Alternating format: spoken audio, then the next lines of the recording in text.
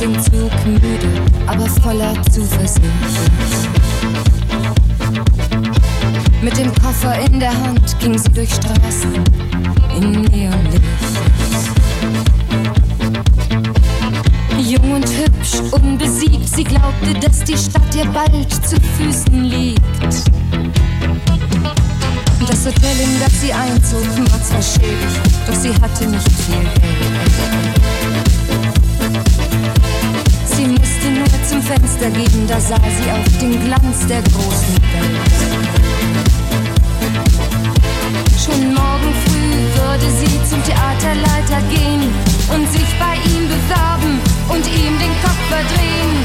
Großstadtlichter bunt und grell auf schmutzigem Asphalt. Großstadtlichter zaubern Träume her, für die man teuer zahlt.